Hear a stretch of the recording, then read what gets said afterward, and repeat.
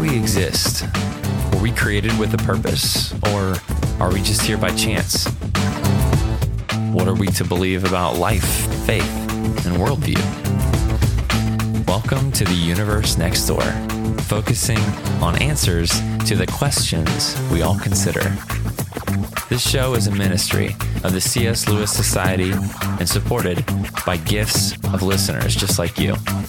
Join us as we seek to see a generation captivated and transformed by the truth of Christianity. This is the Universe Next Door. This is the second part of our new series, brought on a man who has brilliantly took all of these different areas and used them to explain why Darwinism is not sufficient. And so we're going to get into the impact and influence Darwinism has had on racism, the impact it's had on Hitler and the Holocaust, on morality and logic in general, on all these different areas that we seem to take for granted. And this has been one of my favorite interviews to have been a part of, mainly because we really get into the implications of Darwinism, not just the theory itself, not just why it can't hold up scientifically, which we're going to continue to get to later in this series, but really we got into why it's such a bad idea and why it doesn't make sense on so many levels. And so I hope you enjoy this interview as much as I did. And this would be a great episode to share with a friend, especially somebody who believes in the Darwinian theory of evolution, or even somebody who doesn't and wants to be more educated about it, which is really what the show is designed to do, to equip believers to go out and share and defend the gospel and to be able to refute these philosophies that come against the kingdom of God. And so with that being said, let's continue the second part of our series on the Universe Next Door. We have with us today Dr. Richard Weikart. He is the Emeritus Professor of History at California State University, Stanislaus. He has authored a number of books, such as Hitler's Ethic, The Nazi Pursuit of Evolutionary Progress, The Death of Humanity and the Case for Life, and his most recently published book, Darwinian Racism, How Darwinism Influenced Hitler, Nazism, and White Nationalism. Dr. Weikart, thank you so much for joining us today. How are you? Yeah, thanks for having me on. I'm doing great. Absolutely. And so are you living, I would assume, over in California? Yes, I'm still in California. Okay, I've never been, but we're going up next month to visit my sister in the Los Angeles area, so I'm pretty excited. I've never been west of Tennessee. Okay. Yeah, I'm in Central California, so a little bit north of LA. Okay. Well, quite a bit north of LA. Cool. Well, thank you so much for joining us. We're currently in a series in which we're basically demonstrating the myth of Darwinism, not only from a biblical and scientific standpoint, but we are also highlighting the fact that there are many implications of Darwinism that Darwinism has on history and on our current lives. And of course, you've written extensively on Nazi Germany and on the impact that Darwinism has had on Hitler and his philosophies. And so I think it would be most helpful if we start by describing the link between racism and Darwinism and then sort of moving into the link between Hitler and Darwinism. So first things first, what should the average person know about the relationship between racism and the Darwinian theory of evolution that they more than likely won't be told when being taught about Darwinism? Well, Darwin, from the very start, when he was formulating his evolutionary theory, was thinking about human evolution. And one of the things that had to happen in order for him to get his theory off the ground was he had to show that there was lots of variation within species.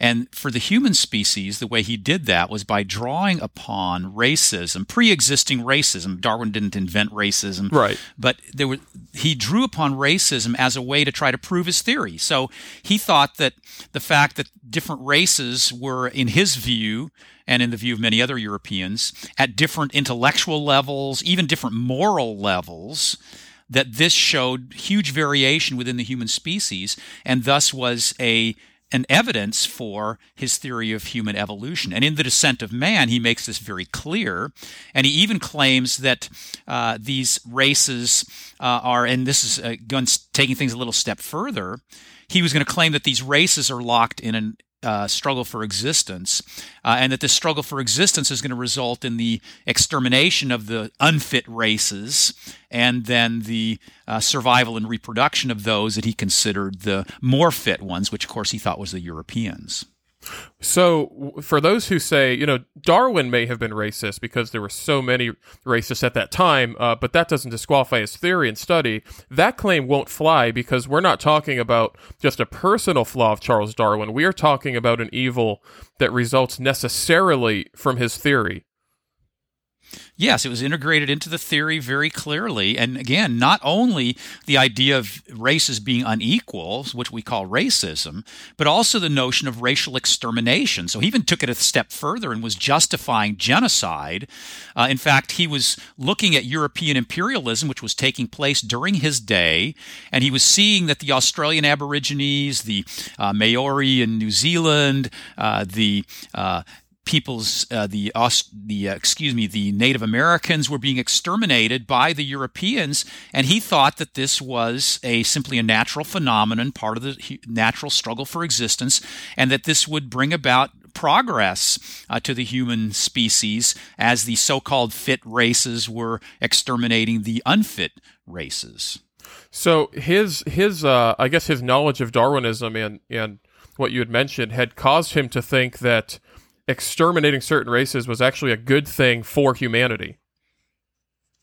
Yeah, he thought it was going to bring about biological progress. I mean, he looked at it just the way that he looked at other species of organisms, where ones that were weaker or sicklier or whatever were less able to survive and reproduce would simply die out, and the ones that were more fit, that were more able to survive and reproduce, would continue to thrive and to reproduce. And then he thought that this, because the variations, he thought, in the races were different, he thought that this would work with the humans as well. And so this is, again, integrated into his very theory. It's not just some part of his personal, he's not just that he was personally racist, it's that his theory was racist. And not only that, but Darwinists that came after Darwin, very interestingly, were going to use Darwinism. They were going to sort of flip things around. Darwin used racism as evidence for his theory. Darwinists after Darwin, once Darwinism became established as the accepted biological theory, evolutionists were claiming that Darwinism proved racism, especially in the late 19th and early 20th centuries, because they said if Darwinism is true, then there has to be lots of variation within species, and therefore race is just one of those variations that we see. Yeah, and of course, this is sort of implicit in just the idea of the theory of evolution in general, because to suggest that any creature evolved to where we are now, and then to suggest that every race evolved exactly the same, that just wouldn't even be logical if Darwinism were true. No, it isn't. And so there's two levels, of course, the variation that Darwin was talking about, variation within populations and variation between different species or subspecies. And by the way, Darwin did claim that he thought, even though Darwin thought that human races were still part of the same species, he did claim that they were subspecies, and he thought that given enough time, they could develop into different directions over a long enough period of time. But yeah, it's implicit in the idea that there has to be massive amounts of variation within the species. Now, of course, Darwinists today will point out that, well, that doesn't mean that one race is more valuable than the other. But interestingly, if you take Darwin in its naturalistic perspective, there's not value to any species. We're all just the product of random mutations and processes that have happened. So in essence, yeah, you're not saying Darwinism, naturalistic forms of Darwinism can't say that one variation or race is superior to another, but they can't claim that any of them have value beyond just being a accidental, cosmic accident, really.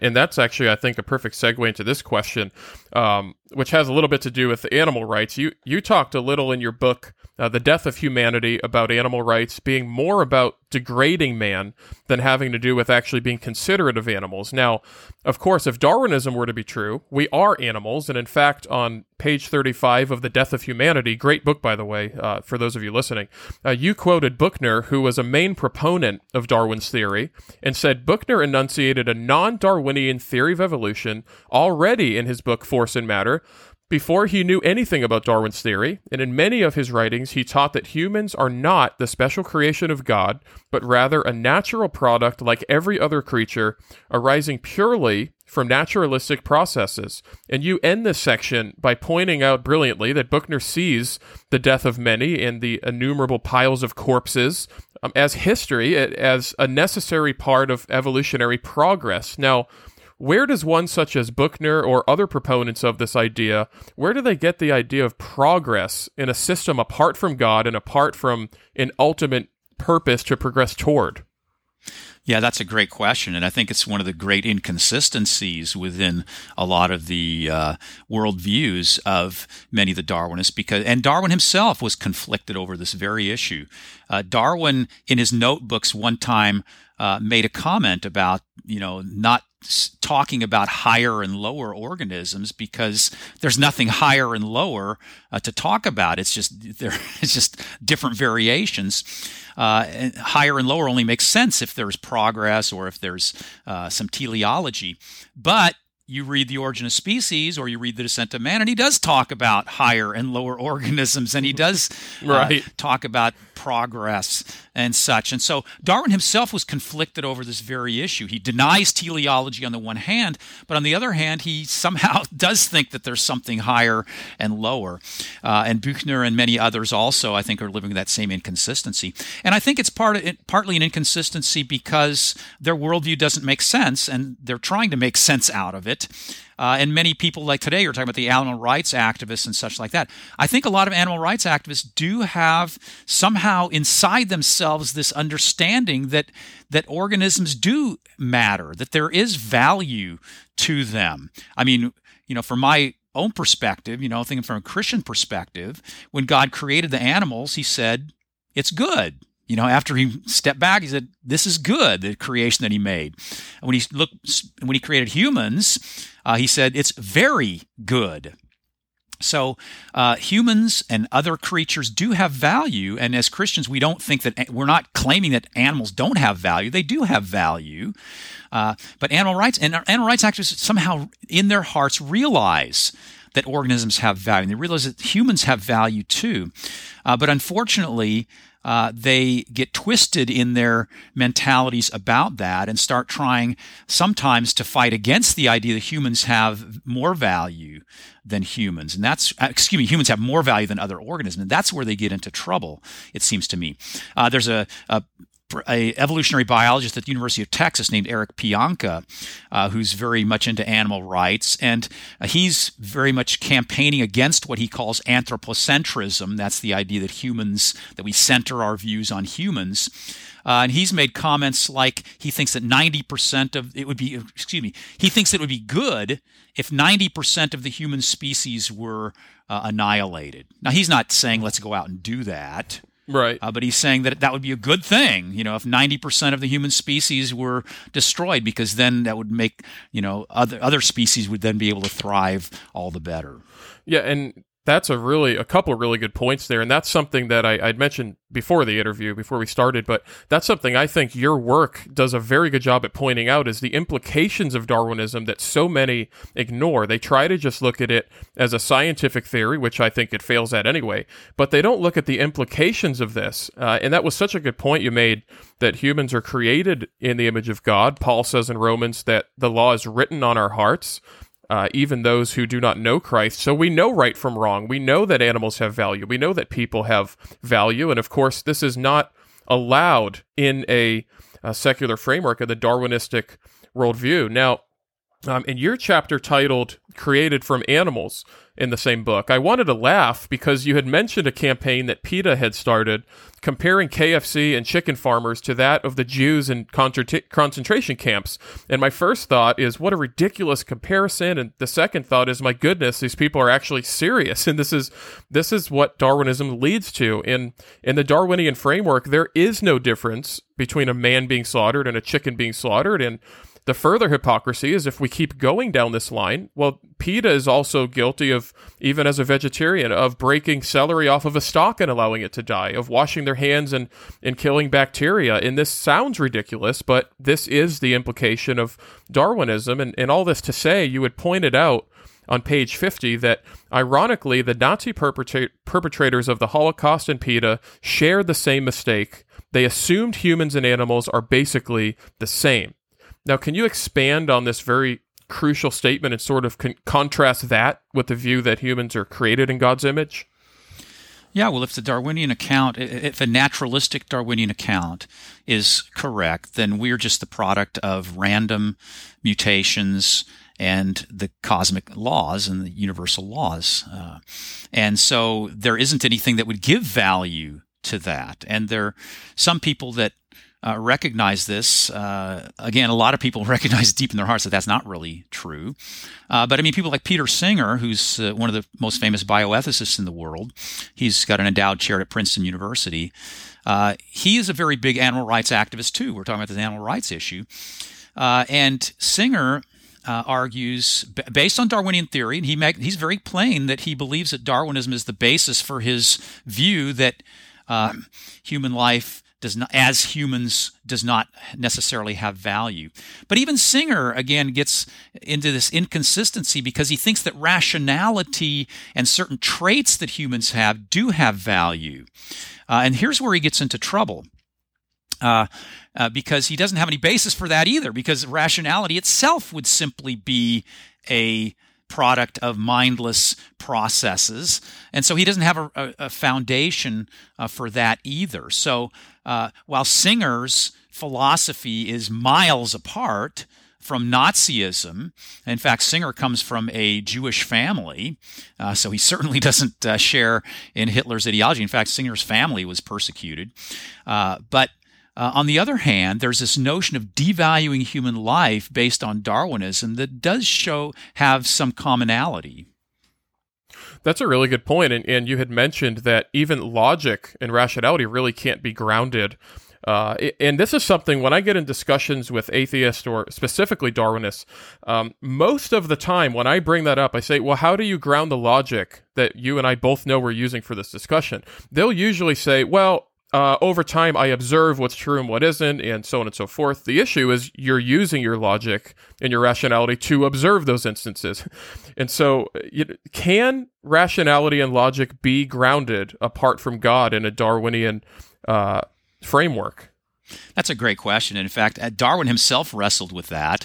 And at one point, I think it's in his autobiography, if I recall correctly, he made a comment about how we could trust our minds if we are just the product of these mindless processes. And it's a great question. And again, I think you're right. I think the answer is no. That if the Darwinian account is correct, then our minds are just things to help us to survive and reproduce. And they're not about telling us anything that's true about the universe. And so in that sense, we can't trust them except in as much, I mean, they could be just giving us illusions to help us survive and reproduce, that. So in fact, interestingly, Michael Ruse and Edward O. Wilson have actually said, not in relation to rationality, but in relation to morality, they've actually said morality is an illusion fobbed off on us by our genes to get us to cooperate. Wow. So they're saying that element of our mental thinking, our morality, is actually just an illusion. It's just to help us so that we can get our genes into the next generation. And the same thing would be true of our rationality in other respects as well, although Ruse and Wilson have never said that, and I don't think they're willing to say that. Yeah, that's a really good point. And unfortunately, that's pretty consistent, at least with their worldview. I don't know if you'd seen many years ago, Sam Harris had debated William Lane Craig on objective morality, and he had pointed out that when you're trying to ground morality in societal convention and you're calling it objective, you're actually just redefining what objective morality is. You're not saying something actually is right or wrong. You're just saying that most people agree on this and so we go along with it. But you can't actually, with that logic, you can't actually say a child being abused is wrong. You can't say somebody being kidnapped and made a slave is wrong. You can only say it's unprofitable Or, as you pointed out, an illusion. Yeah, nor can you say that Hitler was right or wrong. And I've actually talked to people, and since I've done work about Hitler and everything, I do it on occasion. When I talk with people who embrace evolutionary ethics, I will pose that question to them sometimes, was Hitler right or wrong? And I've had on a couple of occasions. In fact, in 2009, I was at a conference on the 150th anniversary of the Darwin's Origin of Species. It was a conference about Darwinism, and I was talking with a philosophy student. He was a graduate student in philosophy who embraced evolutionary ethics, and I asked him about, was Hitler right or wrong? And he said, well, no, we can't really say Hitler was wrong, he said. I don't like Hitler and what he stood for, but he said, really, objectively, there's nothing, wrong about what Hitler did. So, that's where we left when you have this kind of mentality. Yeah, and of course, as someone could logically argue with this, with Darwinism in mind, Hitler was really, according to natural selection, he may have been doing the right thing in a Darwinian framework because he's trying to purify the human race in a way that he sees fit. And unfortunately, he was successful at it for a little while. And so that just turns into an even bigger mess. Yeah, and that's one thing that really concerns me too, because again, my book on Darwinian racism is looking largely, most of the first chapter looks at Darwin and racism, and then the next several chapters look at the Nazi period and their school curriculum. I look at their university, biologists at the universities. I look at Nazi propaganda and how they use Darwinism. But the one thing that concerns me is that although Hitler was starting out with many wrong presuppositions, and not all of those presuppositions are very widespread today, there is a certain logic. Once you buy into some of those presuppositions, once you buy into some of the fundamental ideas that Hitler had, there is a logic that takes off after that. And that's, I think, why white nationalism today is still, even though it's a fringe movement in the United States, I think it does still enjoy some measure of acceptance, again, among these fringe groups, because there is, once you buy into some of the wrong ideas that Hitler had about the Darwinian struggle for existence, about inequality of races, and things like that, once you buy into some of those basic presuppositions that he has, then there's a certain logic that takes over, and the logic actually works, again, if you buy into the false presuppositions that he starts with. And as we had already touched on with racism, in the Christian worldview, racism is detestable because we're putting down the image of God. But in the secular worldview, and specifically in Darwinism, go for it. I mean, that you believe survival of the fittest, well, then let's see who's least fit.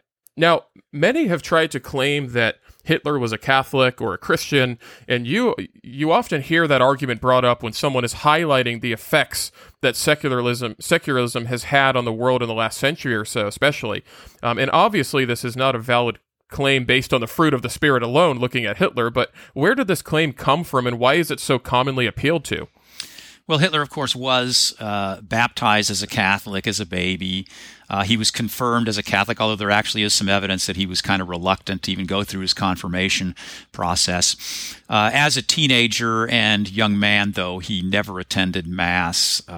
And during his time in office, he never attended Mass except for some funeral masses of individuals. So he was not a religious individual. And he was, of course, a political chameleon in that he tried to appeal to people, including Catholics and Protestants, by not trying to alienate them over religion. In fact, he actually says this in Mein Kampf, in his book Mein Kampf. He actually says that we need to make sure we don't alienate people over religion. He says that was a mistake that this Austrian politician that he knew about had made. But if you look at his private utterances, if you look like at Rosenberg's diaries, Goebbels' diaries, the monologues that he did and such, it's very clear that he was intensely anti-Christian, hated Christianity, and saw it as a horrible thing because he opposed Christian teachings about morality, specifically that we should help the weak and help the sick and such. Hitler very strongly opposed those ideas. And when he did make positive comments about, say, Jesus, which he did on a few occasions, he portrayed Jesus as a fighter. In fact, his favorite Bible story was Jesus taking the whip to the Jews, right? So he plays that up that, Jesus was opposed to the Jews according to Hitler. Of course, Hitler actually did not believe that Jesus was a Jew. A lot of anti-Semites, and by the way, none of these ideas are original with Hitler. He took these ideas from a lot of other anti-Semitic thinkers before his time. But there are a lot of anti-Semites that did not think that Jesus was a Jew. And so they looked up to Jesus as being this great anti-Jewish figure who took the whip to the Jews and ultimately got killed by the Jews for his opposition to the Jews. So we had this really twisted, warped view of who Jesus was. But he thought that Christianity had got off the rails from the very beginning, and he very intensely criticized the Apostle Paul, who wrote about half the New Testament, because he thought Paul was just a sneaky rabbi, Jewish rabbi, who snuck all these insidious ideas into Christianity. So Hitler basically believed that Christianity had gone off the rails from the time of the first century with Paul and such, and so he did not accept Christianity in the slightest. And by the way, I've written an entire book about Hitler's religion, just called Hitler's Religion, in which I argue that Hitler was a pantheist. He wasn't an atheist. Mm-hmm. He's criticized, in fact, the communists for being atheistic, but he was a pantheist. He believed that nature was God. And the reason that's so significant in relation to the Darwinism is that he thought that because nature is God, he thought that nature's laws, and he thought the Darwinian struggle for existence was one of those laws, should determine what is good and moral in the world.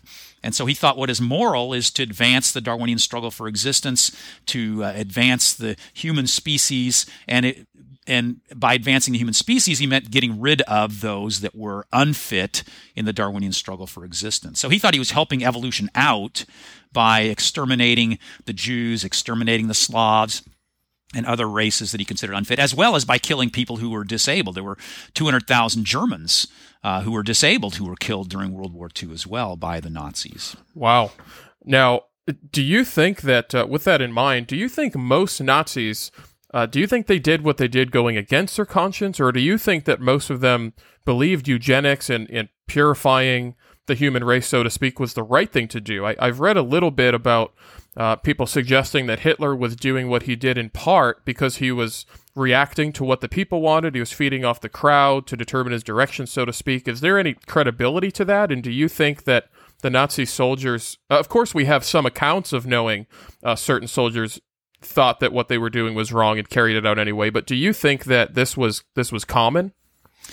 Well, the ideas that Hitler was putting forward were fairly widespread within certain circles. They were not, the majority of Germans didn't embrace all of the ideas. In fact, when Hitler started killing disabled Germans, there was a lot of pushback, and Hitler actually did shut down his killing centers that he'd set up to kill people with disabilities because of German public opinion, which was against that.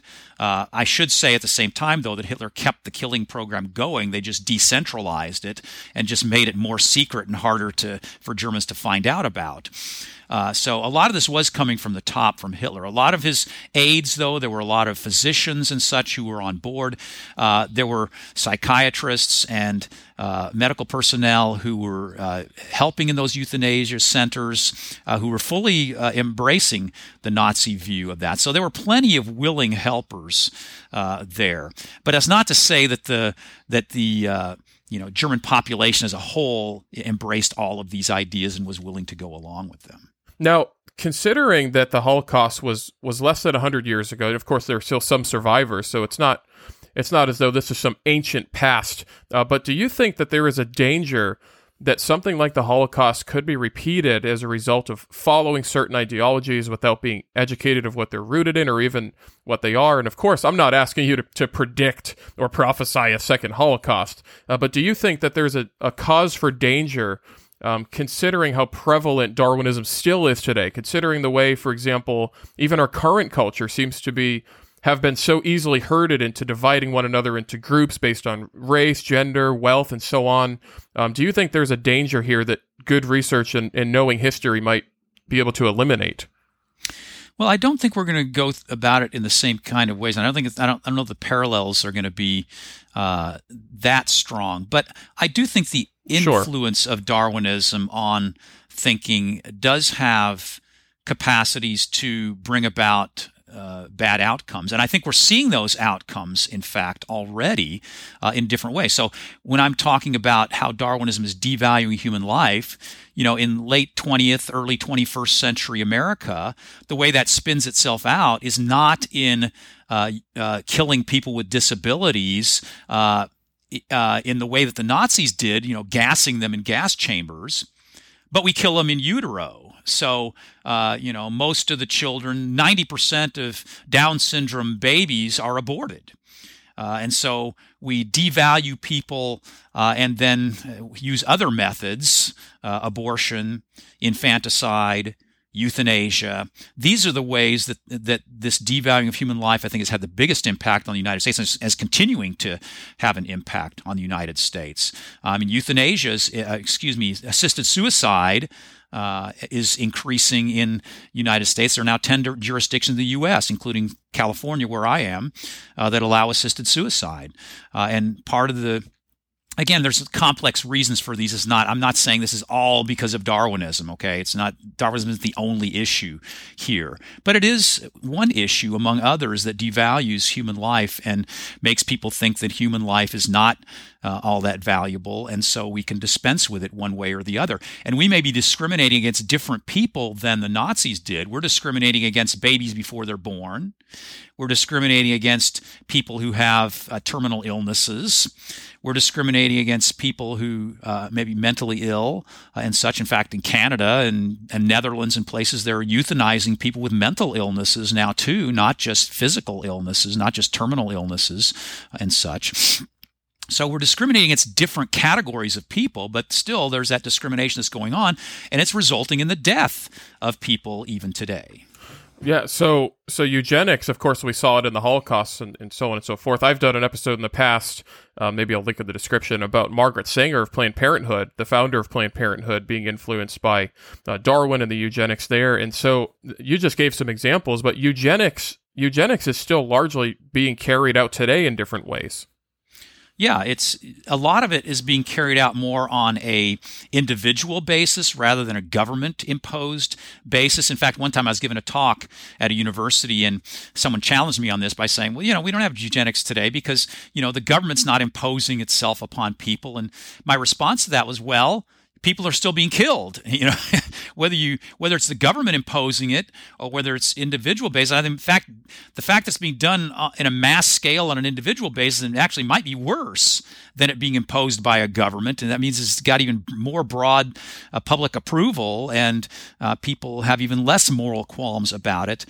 So yeah, we still do have eugenics with us. A lot of it's being taken care of through abortion, through amniocentesis and abortion and such. But infanticide is also being pushed by a lot of bioethicists today, in part as a eugenics measure. That is a measure to try to improve human heredity and keep us from having people with hereditary illnesses of various sort.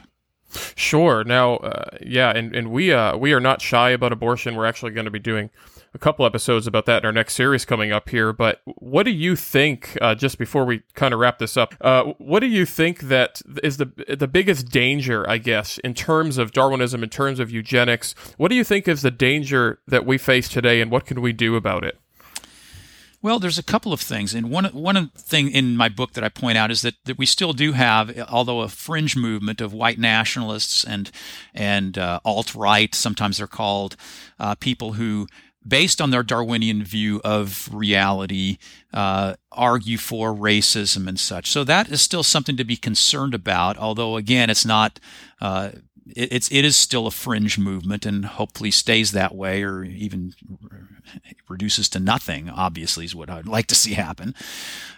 So that's one kind of danger. The other kind of danger I think I've already pointed to, and that is that we end up devaluing human life in other kinds of ways, and categorizing people based on their characteristics. If they don't, such as the way Peter Singer categorizes people. So if they don't have a certain level of rationality, that they don't qualify as a person anymore. So I think that's some of the biggest concerns that I have at this point. Well, thank you so much for that. And if someone were to go and order one of your books, where should they start? And is there a website we can suggest and maybe put in the episode description? Yeah. You can order it to any online bookseller, Amazon, Barnes and Noble, Walmart. I think even has it on their website. The book Darwinian Racism. My other books, they're all on Amazon. Death of Humanity and other ones that are important. There's a Discovery Institute, who published this book, has a website, darwinianracism.com, that you can go to find more information about it as well. Awesome. Well, check that out. That'll be linked in the description below. Thank you so much again, Dr. Richard Weikart, for joining us. And thank you for listening to The Universe Next Door. Don't forget to share this podcast with a friend. This is the best way to get our content out there. And this episode will be a great one to share because it is not often enough that we talk about the implications of Darwinism, the implications that it's necessarily had on history and that it's having on your life right now today. So we need to be knowledgeable about this, and we are going to continue dismantling Darwinism throughout the rest of our series. So look out for new episodes and new content. And thank you so much for listening to The Universe Next Door.